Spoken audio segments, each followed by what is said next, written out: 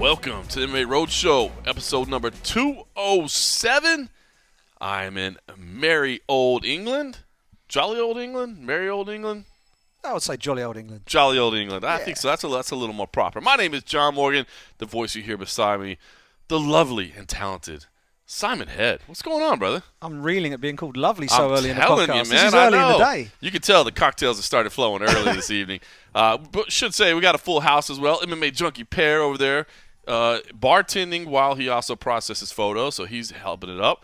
Our man Kamikaze, Abby Subban, he's over there as well, working on a little preview show edit. So we got things going on. It's happening right here in the Canary Wharf section of London, which is where the O2 is. The 11th time the UFC is coming to London. That's crazy. That has, you know what? I'm about to say that has to be. I probably should have looked it up. That would have been the responsible thing.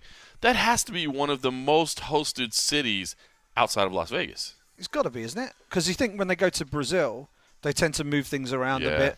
The UK have had shows in different areas every now and again, but they always come back to London. It's a big market for them. It's an important market for them. I think we had a couple of years where we didn't have a show in London, but generally it's become like an annual staple. Mm-hmm. This sort of weekend, this sort of time of year, the UFC likes to come and put a show on at the O2, and the O2 I believe is the most in-demand venue on the planet. Right. In terms of advanced bookings, you need to plan this stuff years in advance in some cases. Which is why they tend to do the same week. So if anybody's ever wondered why they do the same week, it seems, every year, that's why. Which, by the way, not that I'm trying to, toot my own horn or anything, but go ahead anyway. Well, two things I should say. I'm saying I'm not trying to toot my own horn. I'm about to go toot. I'm about to go twice. But we are sitting down on a Thursday night like we always do, and it is my birthday eve. Tomorrow, Friday, March the 15th, which is when most people will be listening, I'm sure, is my birthday. Turning 41 years old, just getting old AF. But still younger than me, so you're all good. There you go, but still younger than Simon Head, so that's what matters. But yeah, it's funny. My wife was kind of cracking up a little bit that I've spent a lot of birthdays out here in recent years because they've kind of dialed in this week. So I keep spending birthdays out here, which I will not complain about. London is a phenomenal town. I will say I got a funny note back from home too that my son is apparently really sad that I'm going to be missing my birthday, and so she's trying to explain to him that no, he's going to celebrate just fine over there in England. We're the ones that will miss his birthday. But I thought that was so sweet. My little 6-year-old son is sad because I'm going to be gone and I'm going to miss my birthday. And I don't know if you're prepared to share this information so early on in the podcast, but it's kind of appropriate that you're celebrating your birthday. Wow, that was going to be the second toot right there, so we'll just roll right in. It's a home game for me. You guys thought Las Vegas was home game for me. No. This is a home game for me. This is the birth of my people. It's not the birth of me. It's the birth of my people. No, I'll share some insight that I've shared with these guys off the air, but I'm adopted. I don't know if I think I've talked about it before. I'm cool with that. I'm adopted. So I don't know a whole lot about my ancestry or anything really about my parents or my family or anything like that. And so my wife, for a Christmas present, decided to do 23andMe, one of the genetic things. Of course, that now means if I ever murder someone, I think, or whatever, I'll automatically be caught, because I believe they just basically send your DNA straight to the cops as well. But whatever. Hopefully I'll never find myself in that position. Well, that's a feel-good story. Yeah, that's how we do. John, thanks for that. Toot. I was just tooting my horn here. Just tooting my horn. But no, so it came back 99.6% European ancestry. So me and Mike Perry don't share something in common there. 62% British and Irish, with the number one most highly likely match of my DNA found in Greater London. In Greater London. Welcome home, John. Welcome home. It feels good to be home, man. Just to be back with my people, man. I can connect to my roots. It also explains your prodigious ability to consume alcohol.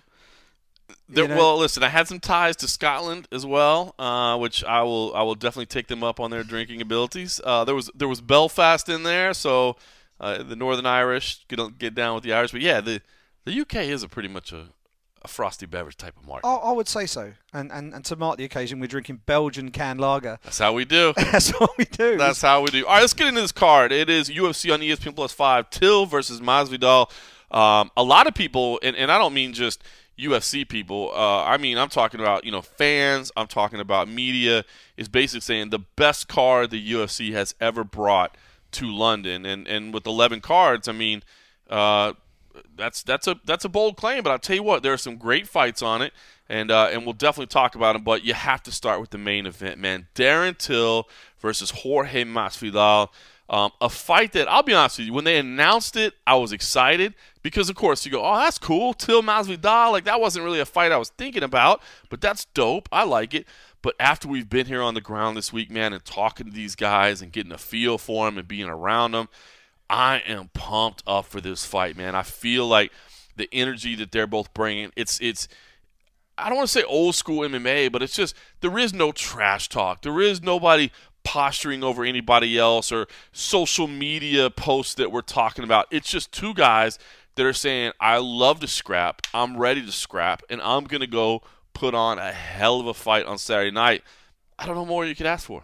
Yeah, I mean, we've seen a lot of trash talk. We've seen a lot of stuff that's crossed the line over the last 12 months or so. I think if you look back at the history of the UFC over the last year, it's been dominated by negative headlines that have stemmed from trash talk that's gone too far.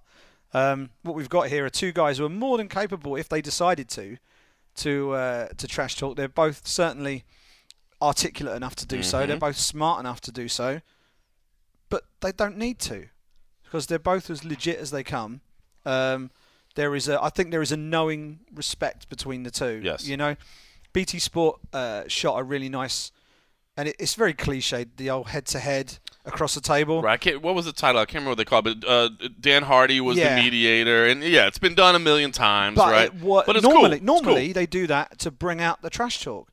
This was noticeably different because they weren't remotely interested in trash talking each other.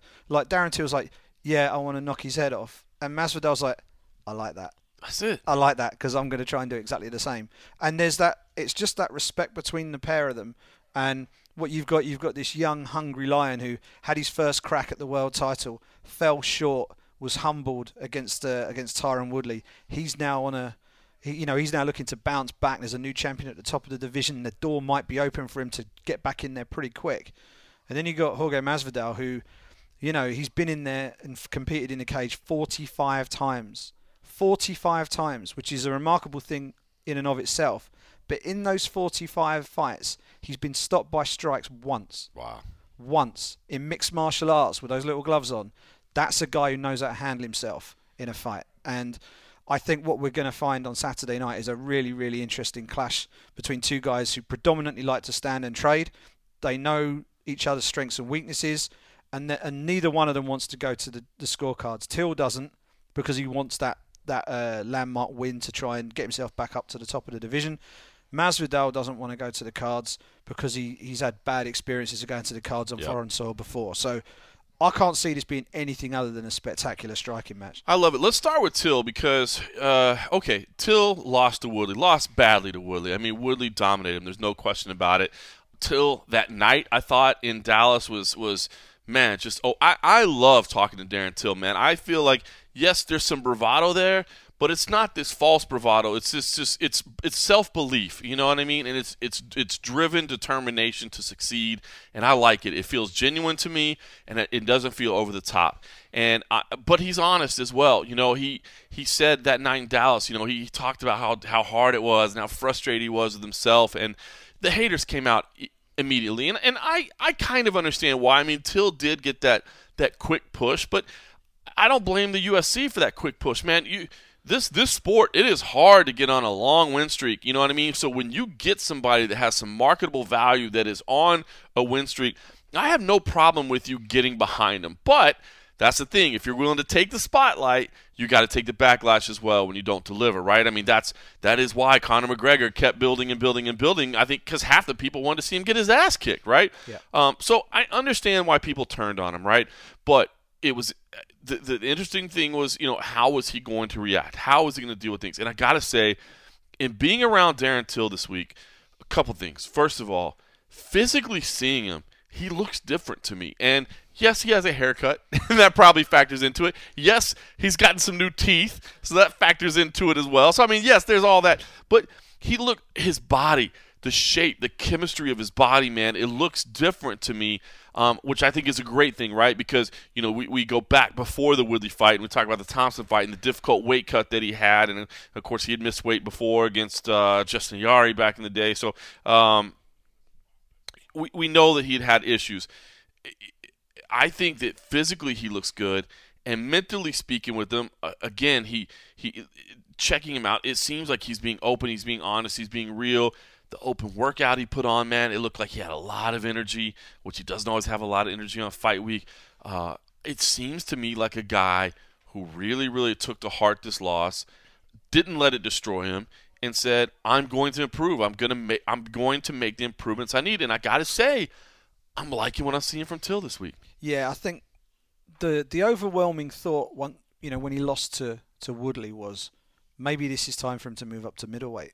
He'd struggled on the scale. He had that real battle to make it against Stephen Wonderboy Thompson in Liverpool.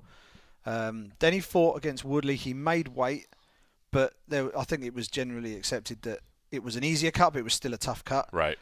He didn't perform as he'd hoped. And I think a lot of people, myself included, thought, okay, he's been talking about moving up. Maybe now is the time, draw the line and move up. I was there. I was in that camp. Yeah, I was in that camp. I think, and from speaking to him and also from your chat with him earlier in the week, it sounds to me like he's had a heart-to-heart with his coach, Colin Heron, who runs Team Cowbomb.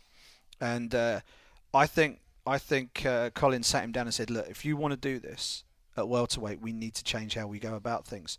And what they obviously did is they either changed his nutrition or his conditioning or whatever it was, because he doesn't look as broad across the shoulders. That's right. And some of the pictures, check out the guy's Instagram. He looks absolutely ripped in some of those shots. And that's good because I think... But not in an unhealthily lean way. Do you know what I mean? Not where it looks like he's sucked out and drawn out. It looks like a guy who's in peak physical condition. Whereas, it's funny because I remember him saying those things, going with the gorilla nickname and talking about the fact that, I'm a 205-pounder that can cut to 170. Like, I get it, man. I understand the weight cut philosophy of this sport, man. Be as big as you can on fight night. And it is, I mean, dude, when we saw him fight Cowboy, I mean, dude, when he comes to you with the arms raised and you look at the size, you're like, holy shit, this man is huge. Yeah. And there is something intimidating about that. There is something impressive about that. But what I see this week is not a big monster that like, oh my God, how do you even make this weight? I see a guy that looks in incredible physical condition, happens to be a phenomenal striker, happens to be aggressive, happens to be confident, and I like that combination more than I like the idea of like, oh, well, you're just bigger than everybody. Yeah, and I think what this is proving is he isn't just someone who says things and doesn't back it up. He's not prepared to walk away from that title loss. He's owning it. He's accepted that there are changes that needed to be made. And from a physical standpoint, we've seen evidence that changes have already been made. Yep. Now it's a case of what's he going to look like in the cage on fight night. He's up against a guy, you could argue, style-wise, if you were hand-picking an opponent out of that welterweight division, someone who could make Till look really, really good, yep, Masvidal might just be that guy. And that is in no way a negative towards You're Jorge talking Masvidal. about styles make Styles fights. make fights. And I also think it will bring the best out of Masvidal, yes, conversely. So I think this is tailor-made for Darren Till to come back and have a big performance. If he's physically as healthy as he seems to be, mentally he seems to be in a great place. Like in previous fights, talk of his weight dominated the narrative going in. I was in a media scrum with him today. I don't think a single question was asked about his weight. It doesn't look like he looks like a 170er now. That's the thing. And I mean, now we could be proven wrong tomorrow morning at 9 a.m. Yeah. By the time this has come out, this is going to make us look daft. I know, but as we're sitting here this week, we're just being honest. Like before, I think we'd be around him and go, how the hell does he make 170? Yeah. Now it's like, guy looks like he's going to make 170. He looks a lot more in range on a Thursday than maybe he has in the past. And in fact we saw it with him, and we've seen it with other fighters where you see them at media day and they're already cutting and they look gaunt already. Yeah. They look very low energy. Darren wasn't low energy today. He was very chatty. He was grinning away. He was conducting interviews in English and Portuguese. You know, he seemed to be thoroughly enjoying the attention. Yep. Thoroughly enjoying being back on home soil. And you know, he told us today that he's just excited to be back in front of his people again. He knows it's going to be him on his own in there, but being on home soil once again, where he knows the majority of the support's going to be for him, I think that's going to really energise him. So I'm just fascinated to see how he responds to what Jorge Masvidal is going to bring, because he's not here just to be the blue corner. I think there's a huge opportunity for Jorge Masvidal here. I agree. It's going to be a hell of a fight. All right, let's do this. Let's start with Darren Till. I had a chance to sit down with Darren Till yesterday and have a conversation with him. And listen, we heard that he was, you know, kind of trying to cut some media things short, and you know, it felt like there was a lot going on in the schedule, and so there was some concern that it might get scratched, and so I was a little bit worried that it wasn't going to happen. We did sit down, and I thought the conversation was great, and I know there are Darren Till haters out there, but I just love his honesty, man. I really do. I love the way he, you'll hear him, man, admits the pain that loss to Tyron Woodley still causes him to this day. He's like, even if I beat him, that loss doesn't go away. It's always going to bother me. So I love his honesty. I respect the hell out of it. And anyway, this is Darren Till. Darren, I know that you know, fight week can be a little repetitive sometimes and a lot of stuff going on, but I wonder, you know, being back here, main event, big fight feel, like, is it important to kind of get this groove again? Yeah, you know, it's funny to think I've only had 6 UFC fights, and 4 of them, you know, this is my 4th, will be main events. You know, that's that I'm doing big things in the industry of MMA, and you know, I'm becoming a bigger and bigger name quicker, and people are taking notice. And you know, I just, as I always say in every interview, I say it's cliche, I do want to be one of the best ever, and this is definitely the right direction. And you know, in the fight game, it can't all be highs. There's highs and lows. My last one was a big low for me, and you know, you just have to take it with a pinch of salt. And for me, there's a key word, and it's evolving. What was the process of moving past that? I mean, I know how emotional you were, but sometimes we hear that, hey, losses are good, right? I mean, they help you dial in things that you need to fix, whatever. But I mean, what was the process of moving past that? I don't think I'll ever move past it. A lot of fights say, "Oh, I'm done." I'm not ashamed to say it's still here. It's every day. If it comes to mind, you know, I've watched the fight many times, and it's just something inside of me. Even if I ever get the rematch with Woodley and beat him, that first fight will still be a thorn inside of me. And you know, I've always said that openly, you can't really go through this life, you know, a normal life or the fighting life, with it all being highs. The lows do come, and I always said that a loss would come, and a loss may come again. A loss could happen Saturday. I'm not scared to talk about it, because it's all reality. You know, I am a realist, and to get past it, you know, you've just got to. It's not about getting better. It's just about learning from little tiny mistakes. It's all like little mistakes that you think you did wrong, and you work on them, and you try and grow from them. And you know, people, I know there's a famous saying, like a lot of people say, win or learn, but to me it's just you win or you lose, and I lost, and I just tried to, you know, change a few little mistakes what I felt I made. But ultimately, as I'll always say, you know, on that night, that the guy that fought me was better. What was your emotion watching Tyron lose? I wonder if that was frustrating. Were you hoping to get back to him for the belt? Well, I hope to get you know, if you said to me now, what would you prefer, title shot or rematch? I'd want the rematch. I just want to avenge that one loss and prove that I'm better than him. But to me, and this is not on disrespecting Usman in no way, you know, I actually sent Usman a message after the fight, you know, congratulating him and saying that, you know, I can't wait to fight. I know Usman was chasing me a while back, but now it's me obviously chasing him. But it just didn't seem to me like that the Woodley turned up to fight me. Like I know when he was fighting me, he was scared. When you're fighting a guy like me, you have to be scared. You know what I bring to the table, and he said it openly, and I could feel the fear, but that fear drove him on. He was so powerful and quick and aggressive, and as much as Usman looked so good in there, like a top level fighter, Woodley just didn't seem the same Woodley as we've seen previously, and he'll still go down as one of the best ever, but just didn't seem like the guy we knew. And that's nothing taken away from Usman. He perfected that strategy, but it was a weird fight, and it was a good fight. I enjoyed the fight. A lot of people might say, oh, they were on the ground, whatever, but I really enjoyed that fight. I wanted to ask you about staying at welterweight, because I kind of thought it was you just being bullheaded and and saying I got to do this. But I look at you this week, man. You're looking lean. So give me the outlook. I mean, how are you feeling right now? And does this maybe your home longer than we thought? Yeah, I mean, obviously, my coach is behind you there. He knows. He knows that I trust him 100% fully, whatever he says. Sometimes he gives me bits of advice out the outside and maybe not take it, but in fighting, I know he knows what's best. And as I've just been speaking to you off camera there, nutrition is key. And I'm not a guy who eats shit on a daily basis, but since I've come in touch with, the guy we call Shefsky now, that's his trademark name, it's just changed everything. Like, 3 weeks out from fights and the meals he's making me, it's not diet meals. He's making it fun. I'm enjoying going home and I'm watching him cook and what he's cooking for me, and I'm snacking. And even this week, I mean, on Monday and Tuesday, big meals from him, and they weren't plain, like plain chicken. It's all, he knows what he's doing. He's a vital part of the team now, and he's not just a vital part of the team, he's a friend. So I think that is one of the keys in staying at welterweight. Nice. Let's talk about this matchup. I mean, there's no drama here, which I wonder if that's a good thing. Part of me thinks you kind of like to have a chip on your shoulder when you go into fights, but you guys have been pretty respectful. So what is the feeling like ahead of facing a dangerous guy, but not emotion?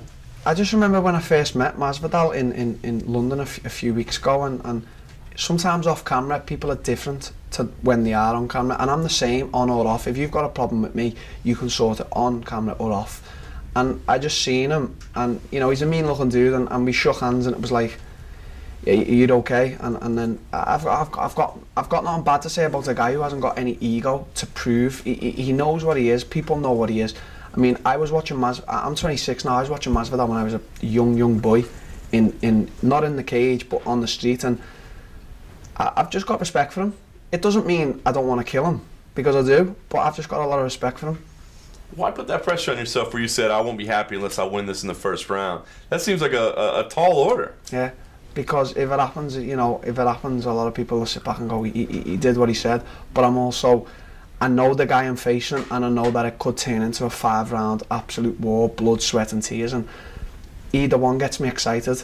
So, you can't just have it in your mind. You got to speak openly what you want to do, and I always talk openly what I want to achieve and what I want to do, and I want to achieve a first round knockout over Masvidal.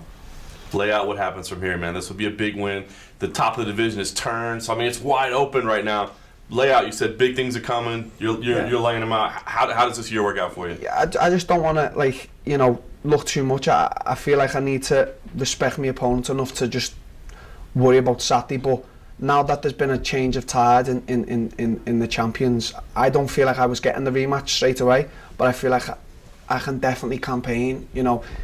All goes well Saturday for me, I can definitely campaign for a title shot. And I know there's a lot of guys calling my name out. One, as everyone says, Ben, Leon's called my name, there's a few other guys, Santiago and that, but I'm still number 3, so there's nowhere for me to go. Now, if I win Saturday, I can't move forward because every guy there, one's an interim champ, or was, one is a former, one of the GOATs, and one's the champion, so I definitely should campaign for it. I feel like I've got that right.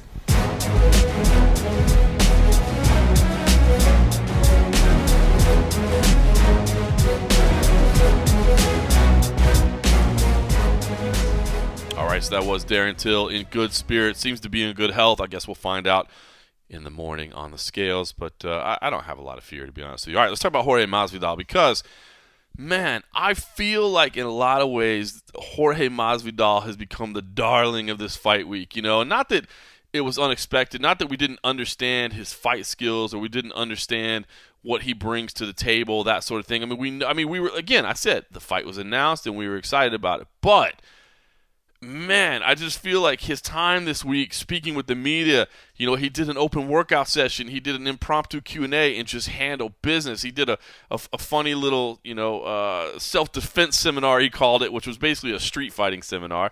The scrum that he did today, the interview that he did with us that we'll definitely get to, I mean, I just feel like he's nailing it all the time, and he doesn't love doing media. I mean, that's obvious. He doesn't love doing media, but I feel like he's handling it so well this week and being comfortable and literally just being himself, which, by the way, not breaking news that Jorge Masvidal is an absolute G, a straight gangster, but he is just being himself and, flash headline to the rest of the MMA world, it's working for him just being himself. Yeah, maybe that's an object lesson for some of the other people on the UFC roster.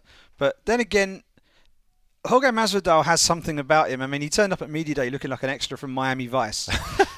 He's got the flowing hair, he's got the beard, he had I don't know if it was a Hawaiian shirt on, but it was a gangster shirt, that's for sure. He looks every inch, the part. But, his record says he's been in there for, as I say, 45 fights. Amazing. You don't have a 45 fight career unless you can handle business. And just talking to him, as you say, he was just being himself. Sometimes people turn up for Media Day and they have an agenda they want to push. They have certain checkpoints they want to hit. They want certain narratives to be pushed out there. It's a bit like a politician being on message, and he just doesn't care. He just turned up and he'd answer whatever question was thrown his way. Completely honest. He's not thinking about. He's not crafting his answers. He's not thinking, oh, should I say this? Should I say that? The only time he ever considered properly to sort of double check what he was going to do was when he was asked about Yoel Romero, and he was very careful not to share too many stories about Yoel Romero because it sounds like the pair of them have been getting up to some hijinks here and there. Imagine they have. That would be a behind the scenes conversation I'd love to be part of. But in terms of the way he conducted himself on Media Day, and he's just legit. He's legit as a fighter. He's legit when you talk to him. You don't come away from talking to Jorge Masvidal, without some sort of positive impression. It's like, okay, the guy can fight. You don't have to see any tape. Talk to the man. You come away thinking, okay, that guy can fight. I feel like he's moving this week into that Cowboy Cerrone territory. Yeah, you know what I mean? Where it's just like, bro, this is a dude that I'm signed up to watch fight whenever. And it's funny because, again, it's not like the dude hasn't been around. I mean, not only does he have as many fights as you say, but it's in big time organizations, right? But he's always kind of shied away from the spotlight. I mean, he's a good friend of MMA Junkie Radio, but I'll be honest with you, his phone sucks. I don't know what kind of phone he has, but every time he calls MMA Junkie Radio, it's breaking up. It's what I mean? It's hard, and you could tell he's not necessarily interested, and I get it, and it's funny because I compared him to Cowboy. You do a phone conversation with Cowboy Cerrone, he does not give two F's about the conversation, right? Like, I remember one time doing an interview with him, like, in knowing, because I've interviewed Cowboy so many times, it was just like, let me ask you, where are you right now? He's like, oh, I'm on the back of a boat, like out in the lake. I'm like, oh, you're doing your media interviews from the back of a boat in the lake. Sure, you're really focused on what's going on here. And Masvidal's the same way. Normally it's like, oh, what are you doing? Oh, I'm driving down the highway with the two chicks over here. And we got, you know what I mean? So that's Masvidal. I feel like this is the first week where he's been kind of forced into that main event spotlight. He's had a bunch of media around him. I was thinking, I was like, wait a minute, I know, and I actually had to look it up because I was like, wait a minute, I know he's been in a UFC main event before. Yeah, once. And it was in Seoul, South Korea, where, yes, me and Cole Coffey were there, but that was about it for like fully English-speaking media. I mean, there was not a lot of media there. I think a lot of it was more about Benson Henderson kind of being on the way out, and the pre-fight discussion. I remember like he turned his Reebok gear like inside out. Benson Henderson did, not so. I mean, this conversation was not around Masvidal, and I honestly feel like this week Masvidal is becoming a star, man. Is becoming a star, and granted all that is stuff that happens outside of the cage, but I love to see it, man, because it is to me, it's a breath of fresh air, man. Like, we're so right now in this era of MMA where it's about the tweets, it's about the trash talk, it's about this, it's about that. And for him, dude, it's straight up just about fighting, and like, I'll fight anybody, anywhere, anytime, and we're going to throw down and we're going to do this. We're going to put on a show. He gets asked about Askren, and he's not, he doesn't go into trash talk about Askren. It's just more about like, how can you even feel good about the way you won the other night? Like, go do it again. Go if you think you beat Lawler that bad, like, go beat him again. You know what I mean? That's how you shut people. It's just, I don't know, man. It's just real, and I know I'm really enjoying Masvidal, and I feel like as long as he's been around, I just feel like he's getting more love and more spotlight than he ever has, and I feel like the people here on the ground are really just responding to what he's throwing out there. Yeah, and he's loving being in England, by the way. He said during the media scrum that this is a country that is steeped in a boxing tradition and a fighting tradition, and he said that he knows that he's appreciated over here. You know, the reaction that he had from the fans at the open workout and from fans on social media and all the rest of it.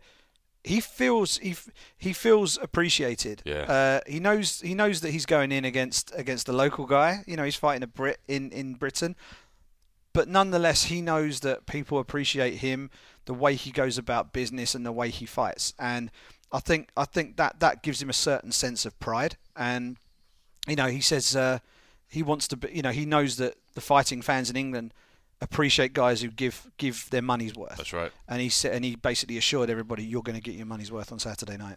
Listen, it's funny because nobody can boo him, right? I mean, like, you may be cheering your home guy, but you're just like, and cheers for you too. You know what I mean? They love it. I already made my pick. I made my pick before we got here, right? I made my pick, and I picked Darren Till. And in my head, I was like, dude, the size difference is just going to be too much, man.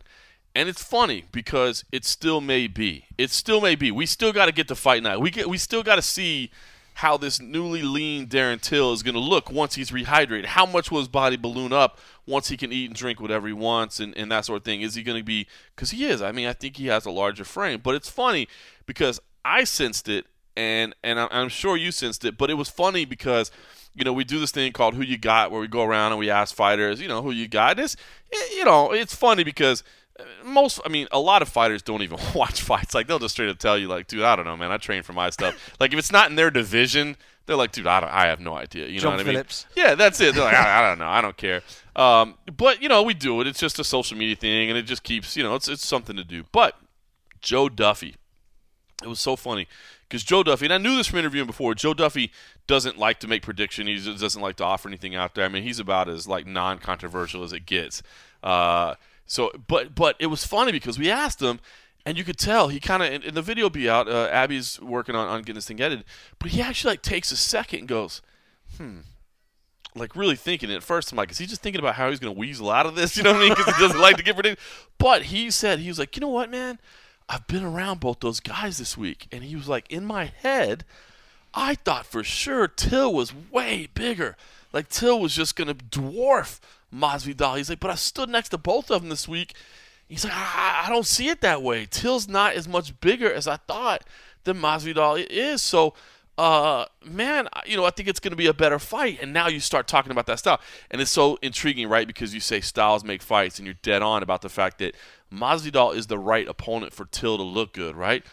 But in the same way, Till could be the right opponent for Masvidal to look good, right? Because, you know, I think about Masvidal's career, and the one thing that has frustrated me about Masvidal over the years, and it's a skill that he has, but it plays to his detriment sometimes, is that he's very comfortable moving backward and counterpunching, you know? And unfortunately, outside of the three judges that judged Ben Rothwell and Blagoy Ivanov the other night, normally, if you're moving forward and throwing punches, you're getting rewarded, right? And I think Masvidal in the past has given away rounds simply by moving backwards and waiting to counter, taking some damage along the way, or at least letting the other person look busy even as you avoid things.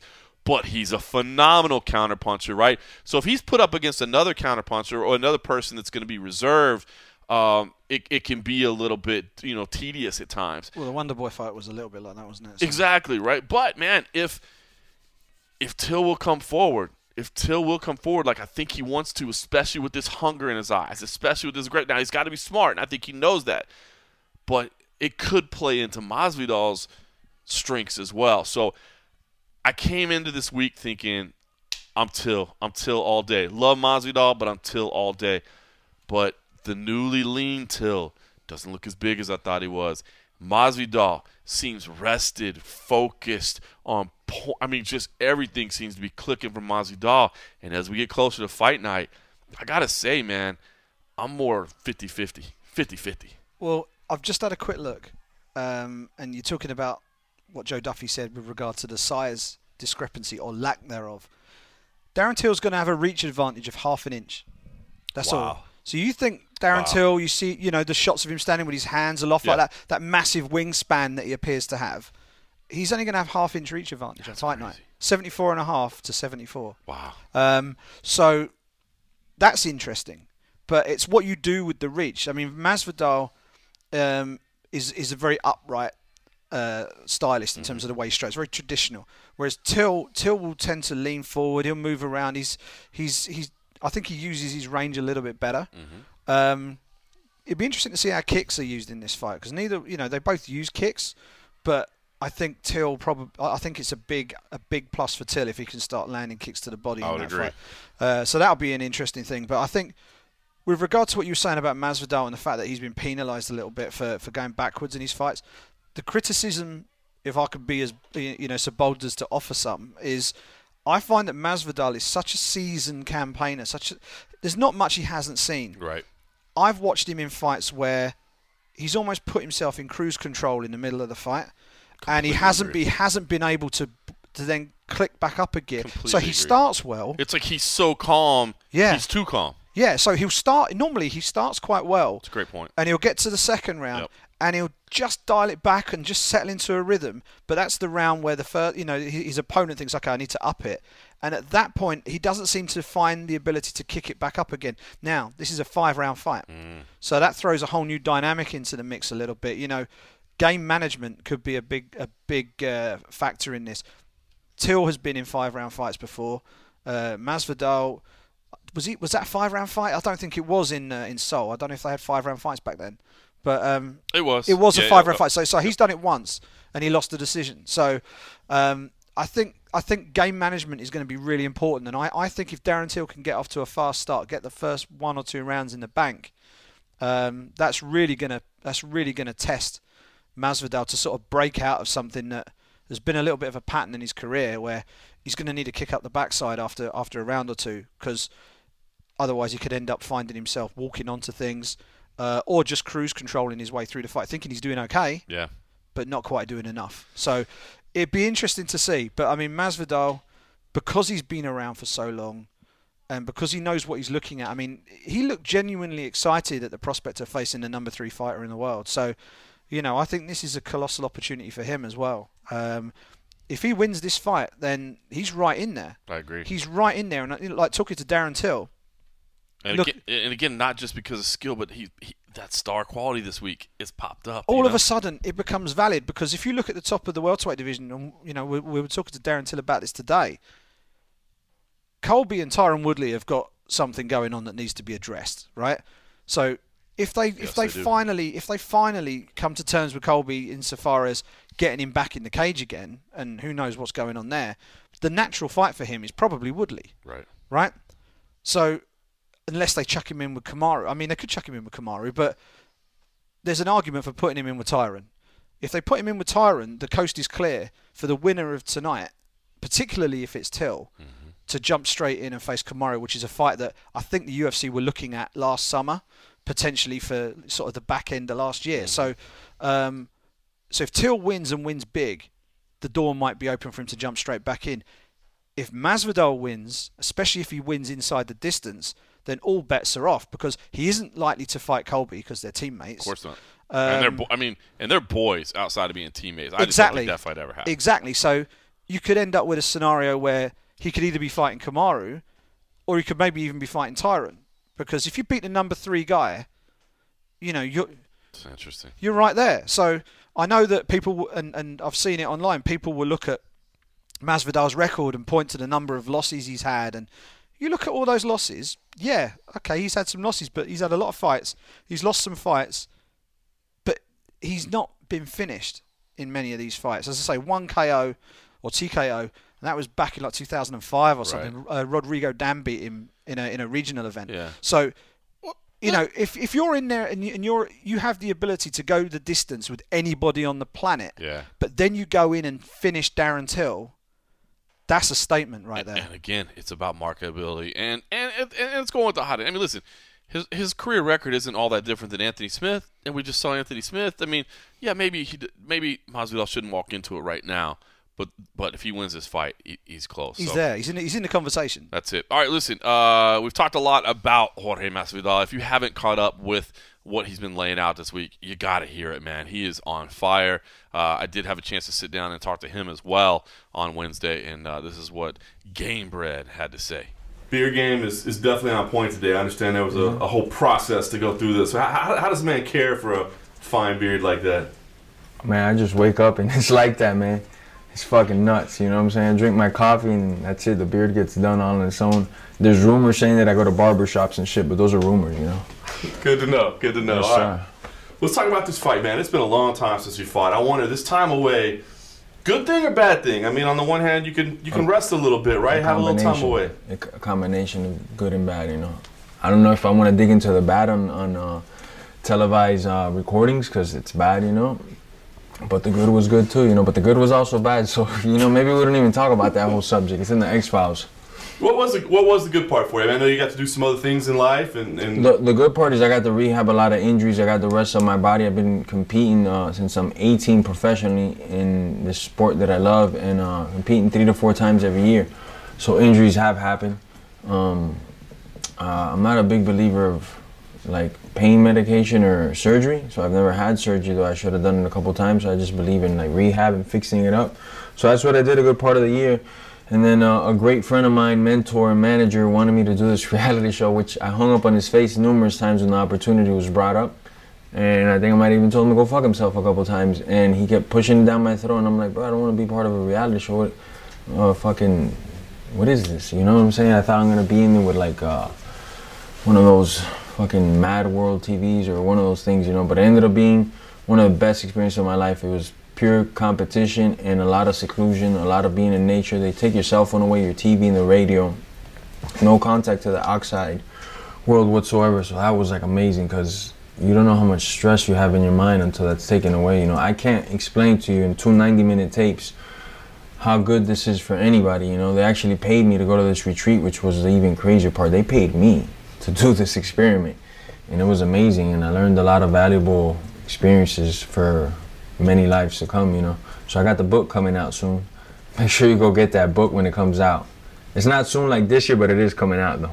Were you planning on writing a book ahead of time, or did that experience still change you? Oh no, the book's been coming for years, you know, just experiences helping it up, you know, speed it up, you know. That's interesting though. So you kind of see this reality show as almost like a life-changing experience for you? For a part of it, yeah. And it's not because I met somebody so cool, there was some guru in the jungle or nothing. No, it's because I got to know myself better, you know.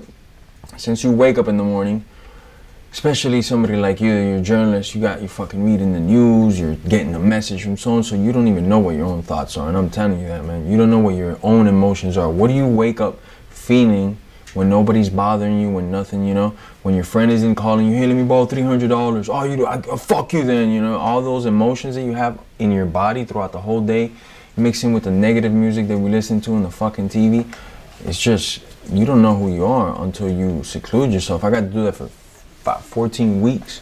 Then when I come back here, I feel the difference. Like, nah, man, you know. So I've cut it out a lot. A lot of people think like, oh, he's got more money now, he doesn't want to talk to us. No, I've turned off phones on everybody, you know. Fuck that, you know. I want to live that stress-free life. My kids have access to me, and certain people need to have access to me, like that guy back there, you know. That's about it, man. That's interesting, man. So that's a positive. Was that also the negative when you talk about the no, bad stuff? That's a positive. No, the negative is good and bad because there was a lot of like wild shit I can't discuss on TV that occurred, you know. But yeah, it's good and bad, you know. Yeah. Why has it been so hard to get you a fight? It doesn't seem like you turn people down. So why has it been so hard to get you matched up? You know, because the nowadays guys on social media say, yes, I'll fight anybody. And then they'll say, yes, I'll fight you on social media. And then the contract gets there. And man, I don't know. I feel bad for them because I guess it's like a fighter thing from getting punches to the head to get amnesia when it comes time to sign contracts and forget the signature. You know, and man, I just fight, man. And, you know, you don't need no further proof than just asking the matchmaker. Ask Sean Shelby, do I go around turning down fights? The only time that people could say, oh, Masvidal, I called him out in 18, he didn't fight. Well, Masvidal didn't fight anybody in 18, you fucking idiot. You know? I wasn't fighting. That was the plan. I wasn't fighting nobody. And then when the opportunity came up to be in the reality show, I wasn't fighting nobody when I was in this island, secluded from everybody either. Didn't even know what was going on. When I got out, though, I made my opinion known. I wanted Nate Diaz had a fight fall out. I vouched for that one. I was ready to go for that one just because I wanted that. You know, I wanted to fight right away. I tried to get the biggest, baddest fights. I tried to fight Nick Diaz. Then Darren Till came up, so I'm fighting number 3 in the world. Do you think I'm dodging anybody? Is there anybody that could say this guy's dodging me? Who's number, 37 in the world is calling me out? Get a fucking ticket and get in line, bro. Don't be a cocksucker, bro. Don't fucking just yap to yap. Sorry, ladies, about the language. I got excited there about these idiots. Well, I was going to ask you what it was about this fight in particular that got you to say yes, but it sounds like you've been saying yes all along. This was just the name that was there at the time. Pretty much, you know, since this year started, you know, obviously I wanted the biggest name I could find, and we just went through the list, and it was no's and no's and no's, but on social media they're saying, yeah, I'm ready. And man, it's just crazy, bro. It's like these new age fighters remind me of like rappers, you know? Like, yeah. Like, they just talk a lot about killing and shooting, how much women they got, but they ain't got shit. They got bankruptcies, all this type of stuff. Saw social media is like brainwash these guys, you know, because when it's actually time to sign the contract and compete, they don't do it, you know. Do you hear me pulling out of fights forever? Like, my record is pretty spot on when it comes to fighting. Yet these cowards want to tarnish my name, you know. That's blasphemy, you know. Does it frustrate you then to see like Super these guys rise to the top and maybe a guy that's been around paying the dues doesn't get the respect? The respect, that you can keep that, but just the paycheck is what I want. I got kids, you know. So it just pisses me off. You could sit in the bleachers and talk shit and get exposure off that, you know. And then the UFC will get mad at me if I see one of these guys and address them in person. Like, why are you talking so wild, bro? You know, it's fucking bullshit. You know, I'm here now. We could address it now, you know. So that type of shit does upset me, you know. How about Till? He's been respectful of you the whole time. Has that been? Oh, I think Till's cool, bro. Since the first time he called me out, he just said, "Hey, let's scrap. Let's do it." You know, what more is there to it? You know, we're gonna fight. You gotta call my mom names. I gotta make fun of your sister for what, bro? You know, I get it if you do it from a competitive, funny standpoint. Like, Till, you put your chin way too high, and then he would say something about me where you're slow master it on, and then like that, you know, from what we compete and stuff. But once you start getting personal and attacking people's character, family, children, religion, culture, it's kind of corny, you know. We're, at least me, I've been out of high school for a while, bro. So that shit that you're doing the spill out about your mom's an idiot, no yours, that's kind of horny, man, you know. It seems like fans buy into that sometimes, though. Sometimes seems like, man, these fucking fans nowadays are brainwashed, man. It's just like, who's talking the most shit this week? I get sometimes it's funny, you know. I'm not gonna lie, some guys that are funny, and some guys are just over the top corny, man. Till showing you the respect, but I'm sure that he's also promising you that he's going to come out and knock you out in the first round. I know you don't have to dislike the guy, but how do you see the fight play? I mean, what do you make him? He's a big guy. Obviously, he's got the big left hand, but how do you see your styles matching up? He's big and he hits hard, man, but I'm going to break his face. That's what I see, you know. Been doing this for a while. He ain't never in his life seen nothing like me in his life. He's never fought nobody like me in his life. You'll find out why that is on Saturday after he gets his lesson. You know, I'm gonna pick him up, take him to school. I'm gonna be a nice guy. I'm gonna put him back on the bus and drop him off at home after the class is done. You know. You know, Ben Askren's gonna be cage side. What do you make of that? I mean, you're looking for kind of a drama-free week, and then he's gonna be over here. I mean, he's drama-free anyways. That guy, he's a little groupie, man. You know, he's calling my name and so, who are you? You know, Herb Dean gifted you a win, and you're calling people out. Give the respect Robbie owes. You know, as a man, as a fighter. Having pride in what I do, you know.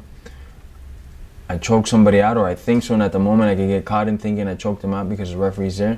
But when I would see the replay and I would see the guy put the thumbs up, in my head, I would say, man, I didn't choke this guy out. And as a man, having the pride, I would say, let's do it again. But especially after you fucking decapitated me on the slam, busted up my face. Let's do it again, because I definitely didn't choke you out, because I've never seen nobody go to sleep like this. That's the first I've seen somebody go to sleep like this. So as a man, I would say, let's do the rematch, but that's how much of a weasel and coward he is. No, I'm gone already. I wouldn't dare repeat that route again, you know. That just shows you his character. He's a bitch, you know. Well, this will be a big fight for you to get back, man. There's no question about it. You're returning back. So what is the idea? Now that you are back and you're focused and you're back to fighting, what's the plan this year? What do you want to see go from here? Break Till's face and fight for the title. That's the #1 plan. The #2 plan will be break Till's face and then fight for the title.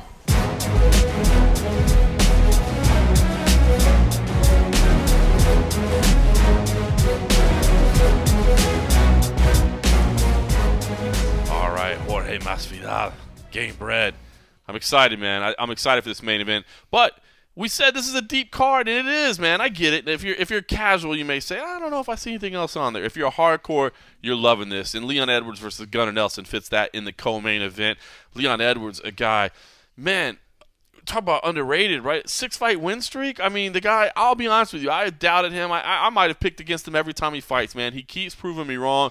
The game keeps improving. He keeps getting better and better. He told you today, don't be surprised if I submit Gunnar Nelson, which is crazy, you know. But I love that attitude, you know. And what a fantastic story he shared with you as well about, hey, one of the reasons I have that attitude and understand how I need to walk into this fight was I fought Kamaru Usman, you know, and leading into that fight, I kept being told that like my wrestling wasn't up to par, so I went out to AKA, but I came in that fight thinking wrestle, don't let him take you down, and he just seized up. You know, and now he's saying, I won't do that against Gunnar Nelson. Meanwhile, Gunnar Nelson, a guy that over the years I think we've all been high on, but then he had some setbacks and, you know, he's had some moments where he hasn't looked good, and you go, I don't know, is this guy what we thought he was? But last time out against Cowboy Oliveira, looked phenomenal. There was a great piece on Gunnar's gym, you know, this huge facility they're building out there in Iceland. The team is getting better and better. Now he's not traveling anymore, which, you know, it's interesting, right? Like, I thought that piece on, and if you didn't see it, it was UFC Connected, which is kind of, it's a European-produced show. It's a magazine show, and it features international athletes. But it's good to watch. But, man, first of all, the facility they train at is great. You can see the quality of athletes that they're attracting there. John Kavanaugh is now coming there to do coaching, to help while he's there, to help be part of Gunnar's team. And I do wonder, you know, is this newfound, you know, improvements and skill he showed out last time a part of maybe him not having to, you know, be quote-unquote the training partner of Conor McGregor, you know, heading out to Dublin, being a part of that madness, that chaos that was the Conor McGregor show for so long and still is chaotic. But I don't know, man. I feel like these two athletes are in a really unique place. And I picked Gunnar coming into this fight. And again, I did our picks before we got out here, but I picked him coming in, and a lot of it was on the strength of how good he did and the fact that I basically perennially undervalue Leon Edwards. But this is a good fight at 170 pounds. I think this is a really fascinating matchup because, and I spoke to Leon about it, and everybody, when people hear the name Gunnar Nelson, they think grappler. He's a really, really, really good grappler. Right. But if you look at a lot of his fights, he doesn't take people down in the traditional sense. He quite often rocks them on the feet first. That's true. He's got sneaky good striking. He's not going to blast W. He might work the clinch on you. He might work the clinch. Or he might hit you. And yeah. then do something. He's got this sort of very languid, almost bouncy, sort of Machida-esque, almost True. karate Very much style so. about him. But he's got heavy hands, and when he gets his timing off, he does very well. I mean, I always think back to his win against Brandon Thatch back at UFC 189. Thatch was on an absolute tear. He was wrecking people left and right. And Gunnar Nelson just cracked him on the jaw, sent him to the mat, and then just drowned him. Yep. And, you know, I don't know if we're going to get that against Leon Edwards. I think the thing that we've seen from Leon Edwards, when he first joined the UFC, he was a talented striker. Mm-hmm. And he got an 8-second knockout over Seth Brzezinski in his second fight in Krakow. And but I think fairly one-dimensional at that point. I think at that point it was about this guy's a striker, but then he lost. He then won again, and then he fought Usman and got handled by Usman. And I think that was sort of the catalyst for him. Mm-hmm. And he's gone on, and his game is coming on leaps and bounds. And you look at the names of the people who he's fought and beaten. Tumenov, Barberina. Yeah, I mean, you know, you look at these guys. Tumenov is legit. Luque is arguably one of the most dangerous strikers, yes. not highly ranked in the UFC. Brian Barberina is like the Darren Elkins of the welterweight division. Tough as nails. Absolutely hard as nails. Peter Sabota is a legit grappler. And then you got Donald Cowboy Cerrone, who, you know, he needs no explanation. He's been in there with everybody. And that's a resume, man. You know, there may not be that what you would call sort of the absolute best of the best top three guys. I mean, Cerrone's obviously the big name on that list, but he isn't what you would call a top three welterweight. He's an elite lightweight. Yep. But you look at that list; those guys are legit mixed martial artists who have legit, sort of legitimate danger when it's their striking or it's their grappling or whatever. So I'm interested to see how this goes, because Leon Edwards is an interesting case where it was always a case that Brits had to go abroad to get their wrestling. Brits can't wrestle. That was always the thing. Of course. We have a wrestler in the first fight of the night. I'll talk about him later. A Commonwealth Games wrestler, no less. But anyway, but it was always the accepted wisdom that if you want to get anywhere in the UFC and you're from the UK, you need to go stateside and get some wrestling. Leon Edwards bought into that, and it didn't work for him. And he came back, and he's training almost exclusive. Well, I think pretty much exclusively now in the UK, in Birmingham, Team Renegade Jiu-Jitsu, and it seems to be working. He's the same gym as Tom Breeze, who also is on this card, and he's getting these good results. And I think because he doesn't make a lot of noise, I think people tend to forget about him. And I think he's a better fighter than people give him credit for. And I think a win over Gunnar Nelson will wake a lot of people up. But it's far from a given. I think Edwards is the better all-round mixed martial artist. But I think if you look at if you were giving them like FIFA ratings, right. Yeah, I think Gunnar Nelson will have the higher peaks. So, for example, I'm with you. I think his grappling would be a 9. Sure. Edwards' grappling might be a 7. Right. But Edwards' striking might be an 8. And if you look at in balance, I think Edwards has the skill set to get a win. It's a good way to look at it. But I think that if it ends up on the mat for any length of time with Gunnar on top, I think that's where that little extra few percent with Gunnar is the thing. But I think this fight is going to hinge on one aspect, and it's going to be, can Leon Edwards keep the fight standing? If Leon Edwards can keep the fight standing, I think he has the ability to outpoint Nelson over 3 rounds. I agree, but man. It's going to be a super close fight. I love it. I love it. It's a big fight at 170 pounds. The featured fight below that is one that I think you and I both agree that while Edwards and Nelson is a big fight at 170, Volkan Ozdemir versus Dominic Reyes at 205 has more of an opportunity to have a real immediate impact in the title picture. Not necessarily that a number 1 contender will be crowned, but somebody could squeeze their way into a number 1 contender fight. And I'm intrigued by this fight as well, right? I mean, Volkan Ozdemir, no time. He's got no time. He rushed his way to the top, right? And then had a horrible 2018. Had the 2 losses. Dealt with staph infection along the way, 2 different bouts of staph infection, broke his nose a couple of times. I mean, just had issues all throughout the year. Now he's actually even, and this is interesting, man, he's having some visa issues, so he couldn't train in Florida at Hard Knocks for this. Instead, he had to train back in his home country of Switzerland. He said it was kind of a pro, like it was interesting to go back with his old team and to kind of, retrace his roots and get that feel. Plus, he said, interestingly enough, he's like, on top of that, I didn't really have the training partners that I would normally go with. So because of that, I had to train more on my cardio and I had to really work on my technique, which I think is always not always a bad thing. Like less sparring, more drilling. I don't think that's always a bad thing. Work on refining your technique versus going in there. Like once you know you've been in a cage fight with top level people, like you know how to fight. You need to spar early on, but as you go, I don't think drilling is bad. So I mean, but being away from Henry Hooft, man, Henry Hooft, a phenomenal coach. Is that a positive or negative? Meanwhile, he's going against Dominic Reyes, this undefeated, the new No Time, right? The new juggernaut that's just rushing, tearing through people. It just has these finishes and is racking up bigger and bigger wins every single time. Is a physically imposing specimen.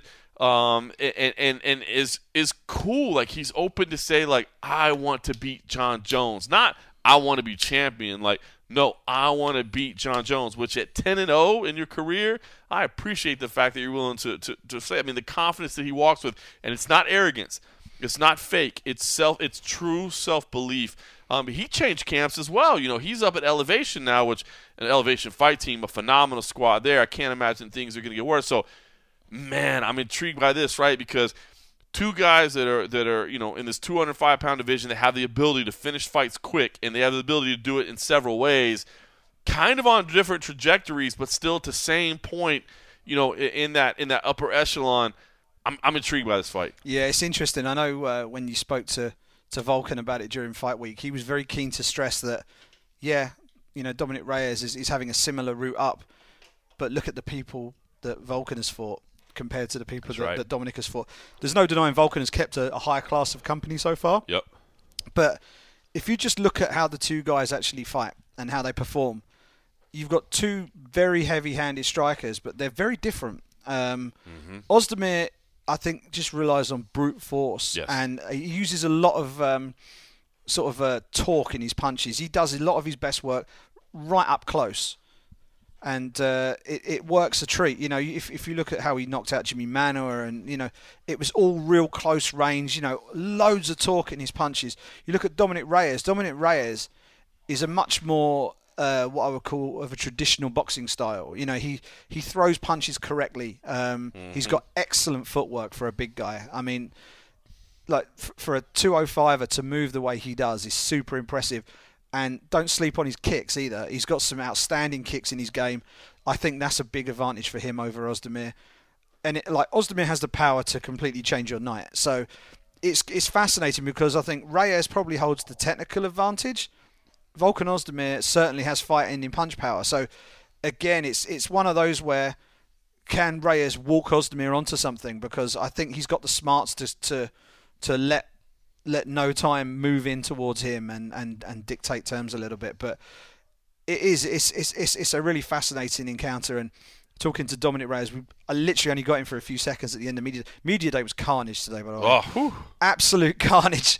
I remember talking to you from Prague, saying how lovely everything was, and it was nobody sailing there. We had everything we wanted. It was great, and then great media turnout. Great media turnout this week. It was busy. It was absolute bedlam. I mean, it was absolutely chaos, But it was a case of we need to get Dominic Reyes, and I think they're about to start the face-offs, and we kind of held him there while we asked him a couple of questions. And you were that guy. I was that guy. Yeah, someone had to be that guy, and it was me. But but even in those couple of questions, he impressed me hugely because he doesn't seem to have much of an ego about him, but he's very single-minded. He knows what he wants. He sees his target. I think he knows he's standing in the game, and it's all about hitting the checkpoints and moving your way up. He sees Ozdemir as the next step on the rung, the next rung on the ladder, so to speak. But as you say, he knows what the end game is. He knows what he wants. I said to him, so if you win this, the two most likely opponents for you next are going to be Corey Anderson or maybe Thiago Santos. And he said it is looking that way, but I'm looking at John Jones. I love that acceptance. And I just sort of grinned and sort of nodded back and thought, I like that. I love it. I like that. On the flip side, Volkan brought us some Swiss chocolate to our interview. So I mean, I wasn't here for that. So see, you don't have the love for him then. It's no. It's funny actually. You say that. We had a Polish journalist, Paula. Obviously speaks fluent Polish, being that she's Polish. Sure. Speaks excellent English, and was conversing happily with Volkan in French. Wow. Before, so she chatted. Because French is his first language, right? Yeah, he's Swiss. So I think he's French speaking Swiss. Yeah. So she was chatting to him socially in French, and then switched to English to do the interview in English. And I just sort of looked at him and shook my head afterwards and said, I'm struggling with English. and he said, I don't want to talk to you then. I said, you got no time for me, have you? And he just looked at me. Hey. Simon Head will throw a pun at you, dude. There is no question about that. All right, well, look, I did want to share the audio that I had with Dominic Reyes. I did get a chance to sit down with him yesterday and talk to him as well. And I wanted to share it because, first of all, I had this thing that I wasn't sure if he would bite on or not, but I wondered if he, as kind of the forgotten man of UFC 229, might have felt disrespected by how that all went down. And, that was, I thought, one of his big moments to break out, and it just got totally pushed to the side. I wasn't sure if he'd go with it, but it was interesting. His reaction was interesting, so I definitely wanted to share that. And then, of course, just hearing about, where he sees things. I think this is a name you need to pay attention to at 205 pounds. Yes, you got, Thiago Maheta Santos that looks like he may be next. I mean, you've got, Johnny Walker making a run. You got Corey Anderson that's been there. I mean, you got people, but this is a name that needs to matter. So here is Dominic Reyes. All right, Tom, I want to ask you about your last fight, man, UFC 229. How bitter are you at that entire experience? Because I feel like that was set up to be like your breakout moment. Yep. And nobody was talking about anything else other than that fight after the fight. So how do you recall that whole experience? So, I mean, the whole experience as a whole was awesome. Vegas 229, huge media everywhere. It was a good experience. The fight went amazing. I destroyed OSP. And then we had some extracurriculars in the main event, and it took away from my shine a little bit, and it was a little frustrating because, I mean, it's kind of childish and very immature. I mean, we're professionals, and you're acting like a kid, throwing a tantrum. You won. Who wins and is a sore winner? I've never heard that before. So, I mean, that was a little bit frustrating for me because my performance was a bit overshadowed by that whole fiasco, and this time I don't think that's going to happen. We got constant professionals on this card, and we got some scrappers, and my performance is not going to be overshadowed. Yeah, I agree with you there. Did it feel like a step back at all, or a setback for you in some way? I mean, did it frustrate you immediately after, thinking like, now I've got to go win another fight, or I just completely lost the value of what I did? No, I mean, a win, you never lose the value of a win. I mean, especially a win like that. And you go back and look at the film, you look at how it went down, and that value is forever. But immediately after, and I guess the media's minds and everybody's minds, it was kind of lost, but we're back now. Yeah, great attitude. About 5 months since then. Was that about the right time for you? Had you hoped to get back quicker? Were you enjoying the holidays? How did the schedule play out? A little bit of both. Initially, I wanted to get back a little sooner, but then I realized enjoy my birthday and the holidays and all that stuff. So, yeah. You get a matchup here, Volkan Ozdemir. Give me your thoughts on that matchup, because the name recognition, right, is there. I mean, he came in, but he's also coming off the losses. So I feel like there's a kind of a balance, whether it's a great fight for you or an okay fight for you. So when they came to you with this name, what did you think? So initially, I didn't even think Volkan was on the radar for a possible opponent, and they offered me him, and I was like, oh heck yeah, like perfect. I mean, he fits right into my style. It's classic brawler versus kind of boxer matchup, where I'm mobile and I'm in and out and I'm stick and move, and he wants to plant his feet and just throw bombs, and it fits perfectly in the way I fight. I'm gonna make him miss and I'm gonna make him pay. In some ways, it feels like you're almost trying to take his spot. He was the guy that came out of nowhere, right, and became on the quick rise. Now you're that guy. Do you feel like you're kind of stealing his spot a little bit here? It's my spot, man. It's always been my spot. It's never been his spot. Everybody has their time, and this is my time. He had his time. He had his opportunities. He got all the way up to the title fight. Didn't work out for him. So now it's my time to rise, and that's exactly what's going to happen. Talk about your prep for this fight at Elevation Fight Team. What was the thinking there, and what was the process like getting ready for this one? So it was just time to take the next step for me. I was running out of bodies and consistency with partners. Guys weren't showing up all the time, and I'd have to work out with a 55er today, or nobody, or just the coach. It started becoming where I was the only guy committed to it at the time, and that's unacceptable. I need guys to be there, teammates that are just as committed to it as I am, and now I got that at Team Elevation. I got Curtis and Neil, and the list goes on and on of guys that are there every day, busting their butt. We're all making each other better. It's a team effort over there to get better, and then plus the elevation, man. You can't beat that. I mean, we're training at 5,000 feet every day. I was sleeping at 8,500 feet every day, and it was great. I got here, and it feels like I have an extra pair of lungs. So, I mean, last fight, if you watch the film, I kind of slowed down a bit. Granted, I did throw over 100 strikes in the first round, landed in the first round. So, I mean, a little bit of both, but I just want to eliminate that altogether. Cardio is never going to be an issue for me again, so. You feel like this is the team moving forward, or do you kind of got to see how this goes and play it by ear, or what's the idea? Moving forward, this is the team.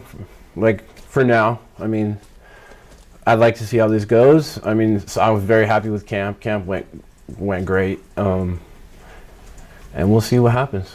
I mean, you never know what's going to happen in your future, and right now this is my future. So no doubt. Big moment for you. I mean, what is the feeling? Because I feel like you've had this rise and you've been clear about where you want to go, but now the name's being mentioned, right? I mean, you had Maheta slip in. People are talking about Johnny Walker as well, but you, Corey Anderson, these names are being up there as right at the top of the division. I mean, does this feel like a moment where you announce yourself as not just a prospect, but a real contender? Yeah, I'm no longer a prospect. That's out of the question. I'm a contender now.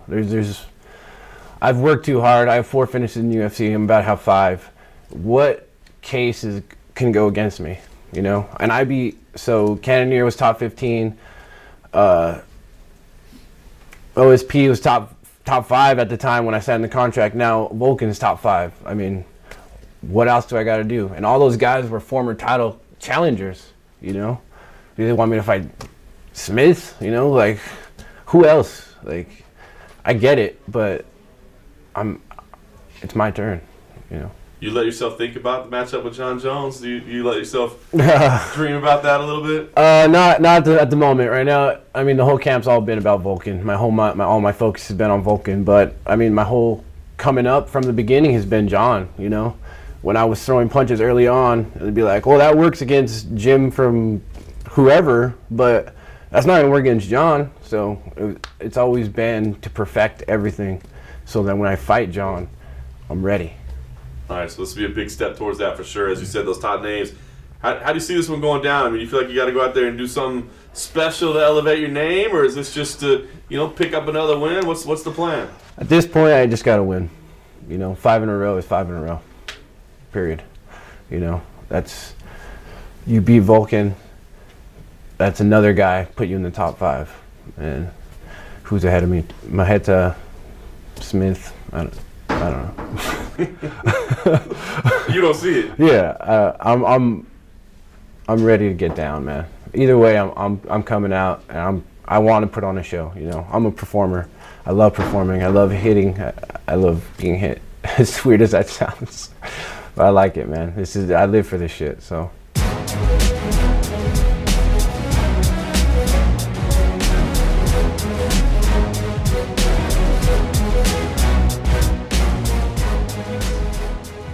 That was Dominic Reyes. All right, let's get down to because again we're talking about depth of this card. So let's round out the main card. Jose Quinones versus Nathaniel Wood. Jose Quinones is a guy that's got a little win streak, man. They're totally flying on the radar. He doesn't speak English. He hails from Mexico, which is still a developing country to say the least. They haven't had a TV deal to speak of as of late. So I mean, I know the UFC had kind of pulled out of Mexico a little bit in terms of live events. I think they'll go back there next year. But he's got some respect, but he's coming in on this as definitely the opponent, right, to Nathaniel Wood, the man they call the prospect, a guy that I know you've followed his career. Made some waves in his debut, but tell me, man, is Nathaniel Wood? Is this guy the real deal? I think in terms of what we've got coming out of the UK, I think he really is. I think he's got excellent support around him. He's a protege of Brad One Punch Pickett, who has been there, seen it, and done it all. Legend. Done it all. I asked him in media day today. I said, when was your first O2 experience? And he said he was in the stands watching Brad One Punch Pickett fight Neil Seery. Amazing. Which was a cracker of a fight. That's amazing. And now here he is. He's going to be in the cage fighting, while the guy he watched from the stands will be in his corner. So that's a nice little. That's awesome. That's a nice little story. And but yeah, Nathaniel Wood, he's superb. And the thing about him is, and maybe this will be his undoing at some point, but he's happy to put himself in harm's way to do harm to his opponent. Sure. He will take risks in the cage, which sometimes you see fighters who are unwilling to do that. He's one of those guys. You put him on the card, really cut from similar cloth to the man who's become his mentor. Yep. There's a little bit of that one punch magic is rubbed off on Nathaniel Wood, and he went through Cage Warriors, and some of the wins he got in Cage Warriors I would urge everybody. Can you get back issues of Cage Warriors on Fight Pass? Yeah, it's all archived there. Go back to Cage Warriors 86, which was in September 2017. He fought a Welsh bantamweight by the name of Josh Reed, who basically smoked everybody he'd faced leading up to the title fight between the pair. And Reed was lighting him up like a Christmas tree in that fight. And then Wood just came flying back. It was one of the wildest one-round fights you will ever see. And it happened at the O2, but in the Indigo, which is a smaller thing. So all the fans are standing up and the cage is up on a stage. It's a great place to watch fights. And that fight was absolutely phenomenal. Absolutely brilliant fight. And I think Mark Goddard reffed the fight, and it was an incredible fight. That, in a nutshell, is what you get from Nathaniel Wood. He will stand with you for as long as he thinks he can stand with you. He will stand, but he can mix things up. He's got submissions as well. He's predominantly known as a striker, but his last 2 wins in the UFC have come via choke submission. So he's got that in his game as well, and he's developing, and I'm very excited about him. I mean, you look at that bantamweight division; it's pretty exciting right now. It's weird at the top. You got some weirdness going on at the top. You got the bantamweight champion of the world wants to move down and fight for the flyweight belt. You've got the flyweight champion of the world wants to move up and fight for the bantamweight belt. They might just as well just swap belts and be done with it. 135 is exciting, man. But you've got like Peter Yan's moving up through the division. You know, and I hope they keep those two apart. Lineker's up there. You've got some incredible fights, and the bantamweights. It's weird because the flyweights you sort of never really got any shine, but the bantamweights are so exciting right now. You know, the Cody Garbrandt Munoz fight the other day was an incredible fight. One of the absolutely amazing fight. There's so much to be excited about at 135 pounds, and I think Nathaniel Wood, he's not rushing himself. He's not, he says he's not a contender yet. Right. I said, when are you going to change your name from the prospect to the contender? He said, I'm not changing my nickname until I get the gold belt. He said, I'm the prospect.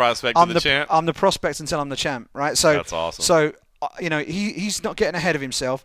He doesn't have an ego, Nathaniel Wood. He's a proper London boy. He's confident, but he's not cocky. And he's gonna.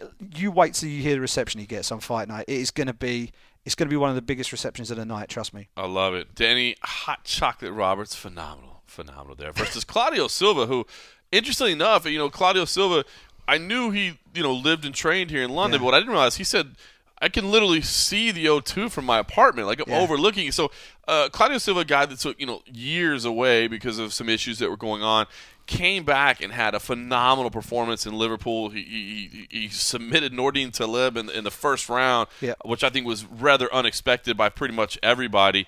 Phenomenal performance there. Was supposed to fight later in the year, lost that fight, but now he's back. So he's, still a bit of a wild card, a mystery, so to speak. And then fighting Danny Roberts, who has shown flashes of brilliance, but then has also had some setbacks as well. So this fight, while it might not mean a whole lot in terms of rankings, I feel like there's definitely some intrigue in that. I don't know we know exactly what to expect. Yeah, Danny Roberts is kind of interesting because you've got 3 British welterweights on this main card, and he's kind of flying under the radar a little bit. But, I mean, if you just look at the individual fights, if you went back and looked at the back catalogue of these guys' fights, there aren't many more exciting British fighters on the UFC roster than Danny Roberts. Some of the wars he's been in, and they've not all gone his way. I remember the Mike Perry fight at UFC 204 was an incredible fight, which he ended up losing. But he has had some incredible fights. It's really interesting because he's had a couple of really tricky assignments. Like his last fight, he fought a guy called David Zawada, who was a KSW veteran, who came in on incredibly, it's like a week's notice. Kind of a tough unknown. Man. Yeah, I mean, and Danny knew basically nothing about him. And I remember talking to him after that fight, and he won by split decision and called out Neil Magny and got a little bit of heat online for it. But to go in there fighting blind, so to speak, having prepared for 12 weeks for his original opponent, he went in there and he had to kind of work things out through the fight against a guy who was pretty dangerous and had scored a lot of finishes on his record. He got the win. Now they've given him another really intriguing test because Claudio Hannibal Silva has fought once since 2014, and that fight only lasted 4.5 minutes. So he's got 4.5 minutes of recent tape. Yep. Anything before that is pretty old. So, I mean, Silva's record is pretty damn good. But if you look at his sort of recent record, he's had one fight, 4.5 minutes, and he got a good win. But so again, he's not fighting blind, Danny Roberts, but again, he's dealing with a guy. He's not got a huge amount of prior knowledge of, really. But Danny's one of those guys. He always rises to the occasion on home soil. He always puts in a great performance. I know being at home inspires him in a very special way in terms of how he performs. He takes it very, very personally when he's fighting on home soil. That it means more to him to win here. Yeah. And I think he comes from an excellent camp. That gym is on a high right now. You know, Hard Knocks 365, they've got world champions from organisations all over the world. Kamaru Usman's just rocked up at the gym with a shiny new gold belt. So everything's on a high right now. And I think Danny Robertson's hoping a little bit of that feel-good factor will rub off on him, and he can go in there on fight night and get himself another spectacular win. The last time he was in London, he fought Oliver Enkamp, who was a Swedish prospect that was getting a lot of love from Sweden heading in. And our resident Swede raises his can in acknowledgement. And then Danny Roberts turned his lights out in spectacular fashion, pair. So it was a fantastic performance. So I'm looking forward to that fight. I think it's going to be a tricky one because I think Silva's just going to want it on the mat as quickly as possible. Yep. But yeah, Danny Roberts, when he gets down to it, he's one of the most exciting guys, and he'll want to steal a little bit of the show on that main card. The main card starts off with Jack Marshman versus John Phillips. Interesting, right? Because here you go, two Welshmen going at it, right? Which it's funny because you think about, when countries are kind of developing, right? When they only have a handful of people or, a couple of people, you kind of want to build each other, right? Or like build the whole scene. And instead, like this fight has been kind of brewing for a while. And so that part of it intrigues me, and I want you to kind of explain to me why this makes sense, because I think in a lot of ways when you hear, the hell is Wales versus Wales? Like, Brazil versus Brazil in Brazil took like 10 years for people to finally go, okay, it's okay for us to match up Brazilians. The Welsh have barely cracked into the UFC, and now they're ready to fight each other already. So that's intriguing. And then just the stylistic matchup, because, Phillips has had kind of a rough go so far, but it's because people have said, look, I'm not going to stand and trade with you, you idiot. I'm taking you down. And he's like, come on, stand and trade with me. And as he said today, they're shooting from the changing room, which was such a good line. Brilliant line. He's like, dude, they're not even making the walk, man. They're just shooting a takedown from the locker room. That was great. And then, you talked to Marshman, who I think basically in code was basically telling you, I'm not saying I'm going to stand and trade. I might take it down, but why does this fight make sense? Because it did seem weird to me when they first announced it, Wales versus Wales. But it seems like these guys have been kind of wanting this fight. Yeah, if you take a look back at these two Welshmen's careers, there are parallels all the way along. Jack Marshman is a former BAMMA middleweight champion, or a BAMMA Lonsdale champion, which is like the British champion. Phillips won the world BAMMA title, and Marshman went on and won the Cage Warriors title as well. And Marshman got his shot in the UFC before Phillips. Phillips is a former Commonwealth Games boxer before he started MMA, and that's pretty much what he still is. Right? Without basically, if it ain't broke, don't fix it. It's right. kind of. Arguably, he could do with a bit more, takedown defense. Arguably, because if he can guarantee the fight standing, then he's a lot of fun to watch. Yep. Jack Marshman, as you mentioned, alluded to me that the smart play here is to mix things up a bit. But I've watched Jack Marshman. Code for shoot in and take him down. Well, yeah, but let me be honest with you. I've watched Jack Marshman fight for many years, and this is a guy who, once the fight starts and punches start getting thrown, he's just having a tear-up. I mean, this could turn into Rock'em Sock'em Robots within a very quick space of time. And Marshman's a former Army boxing champion, I think. John Phillips, Commonwealth Games boxer. Both of them love to throw punches. Marshman did say, I think my boxing skills are good enough to keep out of the way of his and catch him. So there's that little bit of competitive rivalry there. But what happened was Marshman got his call up to the UFC first. And Phillips, who really wanted to get into the UFC, immediately started going to social media saying, I want to face Jack Marshman. If you think he's the best middleweight that we've got in Wales, think again. It's me. And he used a lot of that in his early hustings, so to speak, right, to try and campaign to get into the UFC. And he's done some crazy stuff on social media to get noticed. And eventually it worked, and he got his call. But he's been frustrated. He's been fighting guys who, shock horror, haven't wanted to stand with him because he's a knockout king, right? Right. He just finishes people. So Marshman is far more likely to have a tear-up. I joked with him today at Media Day that every single fight I see you in, Jet, you end up getting absolutely smashed to bits. Your face is swollen. You've got black eyes. You're cut up, and all the rest of it. And he's like, "Yeah, that's just what I do. It happens every time, and and this is going to be another one of those." I pray Jack Marshman doesn't shoot for a takedown, because if it doesn't, we are going to have a hell of a fight. Let me tell you. I think this main card is going to be a lot of fun, man. I really do. The whole event streams on ESPN Plus, so it's kind of funny when the whole thing's on ESPN Plus. Kind of like the old Fight Pass card. It's like, does it even really matter if they're prelims or main? But One word, Lo. I do think the main Pacing. The pacing should be good. It's been good, man. It's been better. Yeah. I've definitely liked the ESPN era so far. All right, let's talk about the prelims real quick. No surprise, I guess, if you watch the YouTube channel, the UFC or the MMA Junkie YouTube channel, because I always talk to a couple people on the prelims, man. I like to kind of get a little heartbeat of what's going on there. But the people I picked out, the two fights that stand out to me: Mark Diakiese versus Joe Duffy. First of all, with Joe Duffy involved, especially, man, I think this could be a main card type fight. But he's coming back after a long time away. He's had some injuries he's had to deal with. He's coming back. Meanwhile, Mark Diakiese, I'm really intrigued by, because man, this dude, I was high on him. Now, I get it, man. His game has limitations, you know what I mean? But he's exciting, right? And it was part of this kind of wave of African-born fighters, and you started thinking about, man, wow, dude, what about him and Ngannou and Usman? Now those guys are, fighting at a higher level, but still, you're thinking about these people, fighting on a card. And Diakiese, when he's at his best, is capable of incredible things.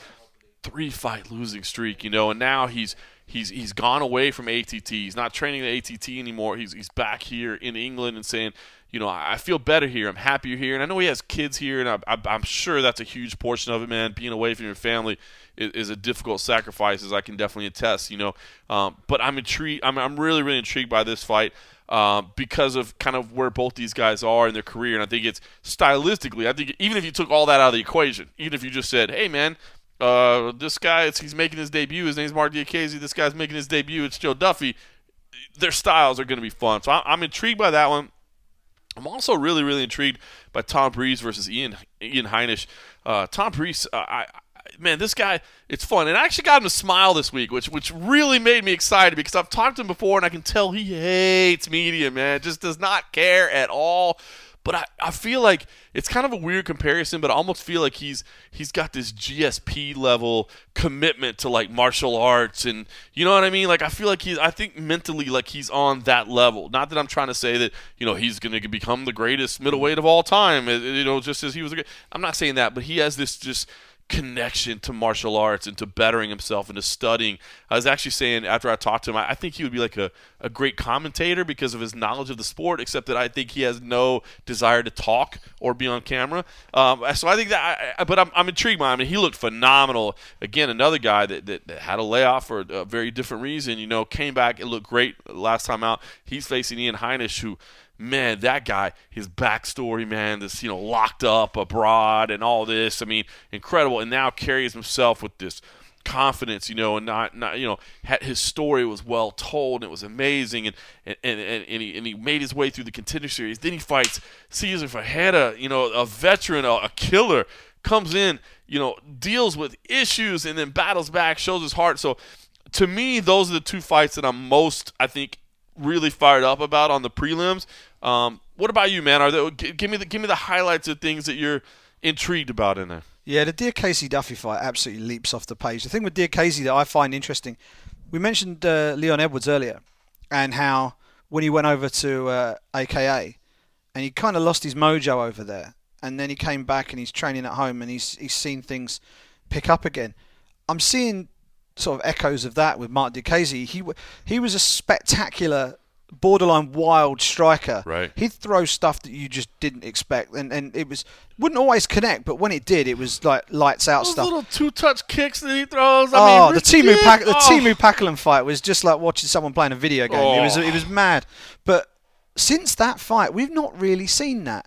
It's almost as if AKA have tried to... Which was at the O2, by the way. It was at the O2. Bring that mojo back. There you go. So, but I think it's almost like AKA sort of tried to mould him into the stereotypical mixed martial arts fighter, sort of just knock off those edges, those crazy edges. And they lost the essence of what Mark Diakiese is and who he is. So I'm hoping that what we see on Saturday night is a return to the wild man Mark Diakese, who will throw spinning kicks from all over the place, and that will make for a really interesting contrast because Joseph Duffy's striking fundamentals are right there. Yes, he's got a professional boxing record. He's been in there and done this properly. So you've got two wildly different striking styles, and you could see Duffy picking Mark Diakese apart as he throws something spectacular and just times him and almost knocks him in midair. Yep. Or you could have Diakese will just do something completely off the wall and will just knock Duffy cold. It's one of those where it could go either way, but I know what I'm going to get with Joe Duffy because he's technically outstanding. And what we need to see from him is just more of him in the cage. We just hopefully his health stays with him and he doesn't pick up knocks now and he can go on the run of regular fights. Diakese, I just want to see him get his mojo back. So that'll be interesting for him. Arnold Allen is someone who's flown completely under the radar this week. He really has. But he's on a good run and you know, he's got himself a tough test in Jordan Rinaldi. That's going to be a difficult test. If he gets past that one with flying colours, then, you know, I think there's bigger things ahead for him. Breeze, the point about Tom Breeze is he's in the right weight class now. Mm-hmm. Competing at welterweight, you know, he was having to have... Ridiculous. He was fighting the scale first. And if he had any energy left, he would then fight in a cage. You know what I mean? It was like that. But against Heinisch, and big shout out to Laura Sanko, because it was Laura Sanko that told his story, Ian Heinisch's story, during the Contender Series, and did it in such a beautiful way that you couldn't help but buy into his story and his journey and what he's doing. So, you know, that's one of those... I see that as a battle between two of the sport's good guys, if you like. You know, two guys who are really trying to do things the right way. Danny Henry versus Dan Ige. And just shout out to Laura Senko. Shout out to who came over and said hello earlier when I was in the hotel. So she's awesome. Hi. So that was all good, yeah. And Danny Henry, it'd be interesting to see how he does. Last time we saw him, he was in London and he subbed Hakeem Dawodu in like 35 seconds or something. That was quick. He's facing Dan Ige, who's on good form right now. That's going to be a good test. Then you got Molly McCann. But I want to mention the first fight of the night if I can. Nad Narimani is former Cage Warriors featherweight champion or lightweight champion? I think it was featherweight champion. He beat Paddy Pimblett. Paddy Pimblett was the Liverpool rising star. He was the guy. The party man. You know, he had all the crowd going crazy. And they brought in Nad Narimani, teak tough veteran from Bristol, who absolutely bossed it and won the fight at I think it was like one of those 50-45 type fights. He won every minute of every round pretty much, and got the call up to the UFC. He's fighting Mike Grundy now. Mike Grundy is a long-time teammate and friend of Darren Till.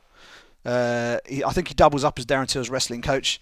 Grundy picked up the bronze medal in the 2014 Commonwealth Games in wrestling. So it's an Englishman with wrestling, John. So they do exist, and they do exist. Narimani's actually he's someone who uses wrestling a lot in his game as well. So that'll be an interesting one. I'm just delighted to see Mike Grundy get his chance, and I know Darren Till. Every time you get him on any kind of interview, and you talk to him for long enough, he will eventually talk about Mike Grundy and how he deserves his chance. He's getting his chance. So Grundy will walk out at the start of the night, and injury permitting, he'll walk out again at the end of the night to be part of Darren Till's corner. So, that's interesting too. The emotional play into the main event. I mean, if Grundy wins, now granted, there's going to be 5 hours between the fights. You know, so it's not like it's going to be right then. But if Grundy loses, does Till feel like my guy? I mean, I'm sure Till, he's got more at stake. He'll block it out. But you think about, I always think about like the night in Dublin where SBG was just like on fire leading into the corner, and it just felt like everybody was feeding off each other's performance.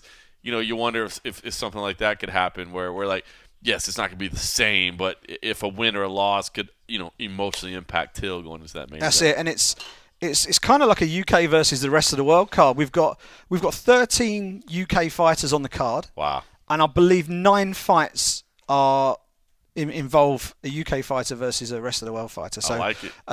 So that would be an interesting tally to keep track of over the course of the night. How Claudio Silva's going to get booed within viewing distance of his house. That would be weird. Yeah, it's kind of weird because Claudio Silva is Brazilian but lives and trains in London. Right. Danny Roberts is born in London but trains in Florida. So, but you know, it's the crowd's just going to claim, if they're an educated crowd, they'll just claim whoever's winning, basically. Yeah, I think so. I think everyone's a winner on that particular fight.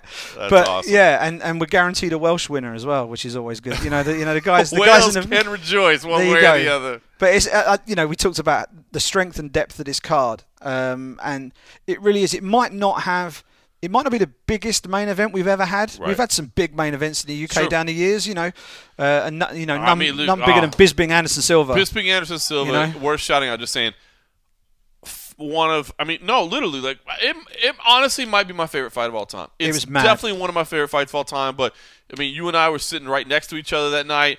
Man, just the ebbs and flows of that fight. I remember vividly, man. At the end of the round, when it was knocked out, and we were kind of debating, and he was like, "Is the fight over?" And I'm like, "No, Simon, it's not over, but don't worry, it's not going to matter." You know what I mean? He's going to come out here and he's going to and then it didn't. I mean, just the emotion in that building was amazing. So I think that would probably be.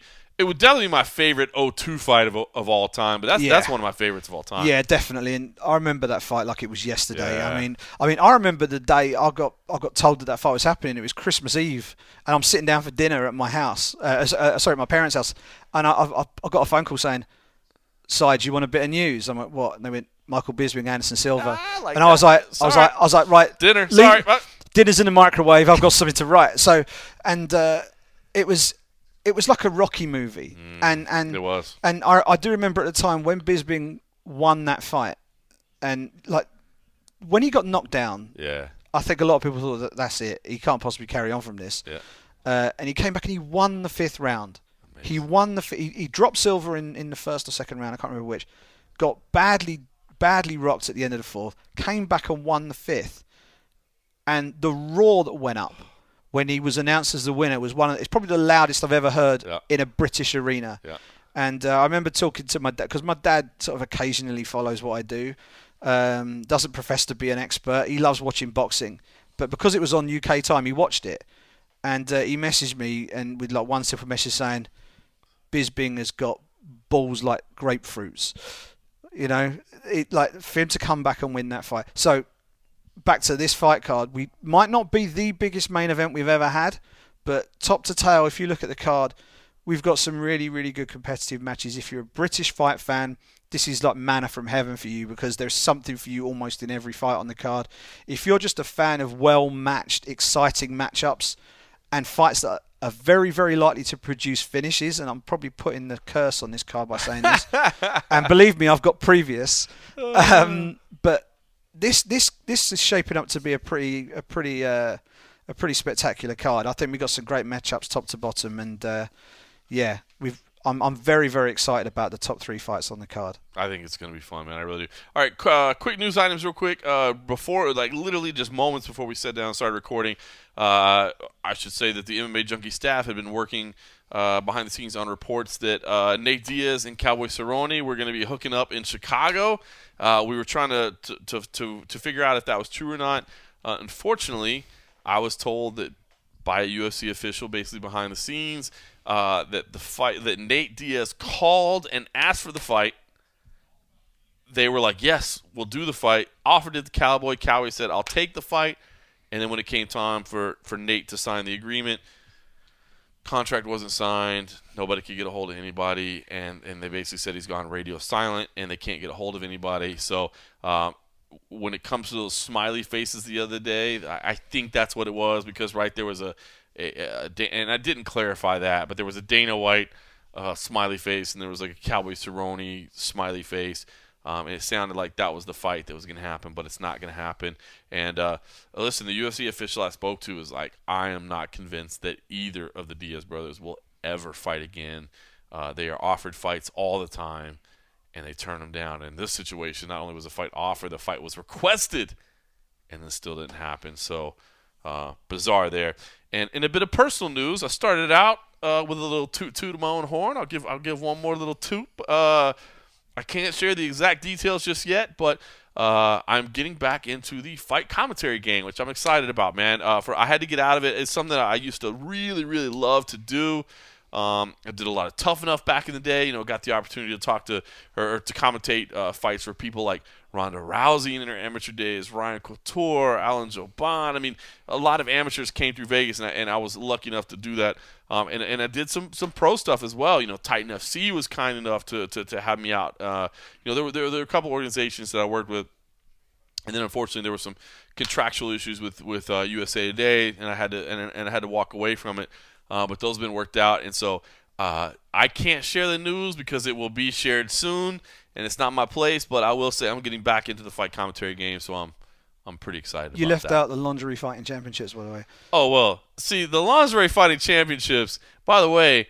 Myself and Cold Coffee will be doing a couple live events that will stream on YouTube. Oh wow! In the coming months in Vegas.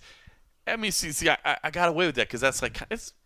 Well, I don't want to say it's more like pro wrestling, but it's like a busman's holiday, but you're not going too far. That's it. Exactly. That's all I'm gonna say about that. So if you're into the lingerie fighting championships. We'll be doing some more of that, too.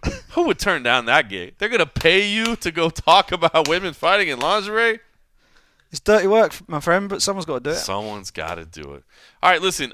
Speaking of someone's got to do it, there are frosty beverages to be consumed, and in approximately 3 hours, at least in terms of where we are in London, it will be my birthday.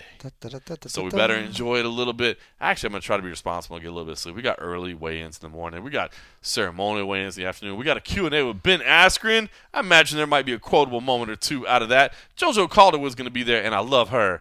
But I got to think Ben Askren is going to be getting the majority of the questions. I did hear, by the way, there was consideration about bringing Kamaru Usman over here as well as a guest fighter. But, the injuries, he had that surgery and he wasn't able to go. But I had heard that was a possibility. That would have been a lot of fun. But I had also heard that there was a lot of concern that, like, do we really want to have all these guys in the same building at the same time? And I thought that was kind of an interesting discussion to have. Because Colby would just show up at that point, wouldn't he? Yeah, at that point, Colby's definitely getting on a plane and coming over here, too. So it'd be crazy. All right, listen. Yeah, UFC on ESPN Plus 5. I think it's going to be dope. We'll have full coverage. In the meantime, thanks for listening.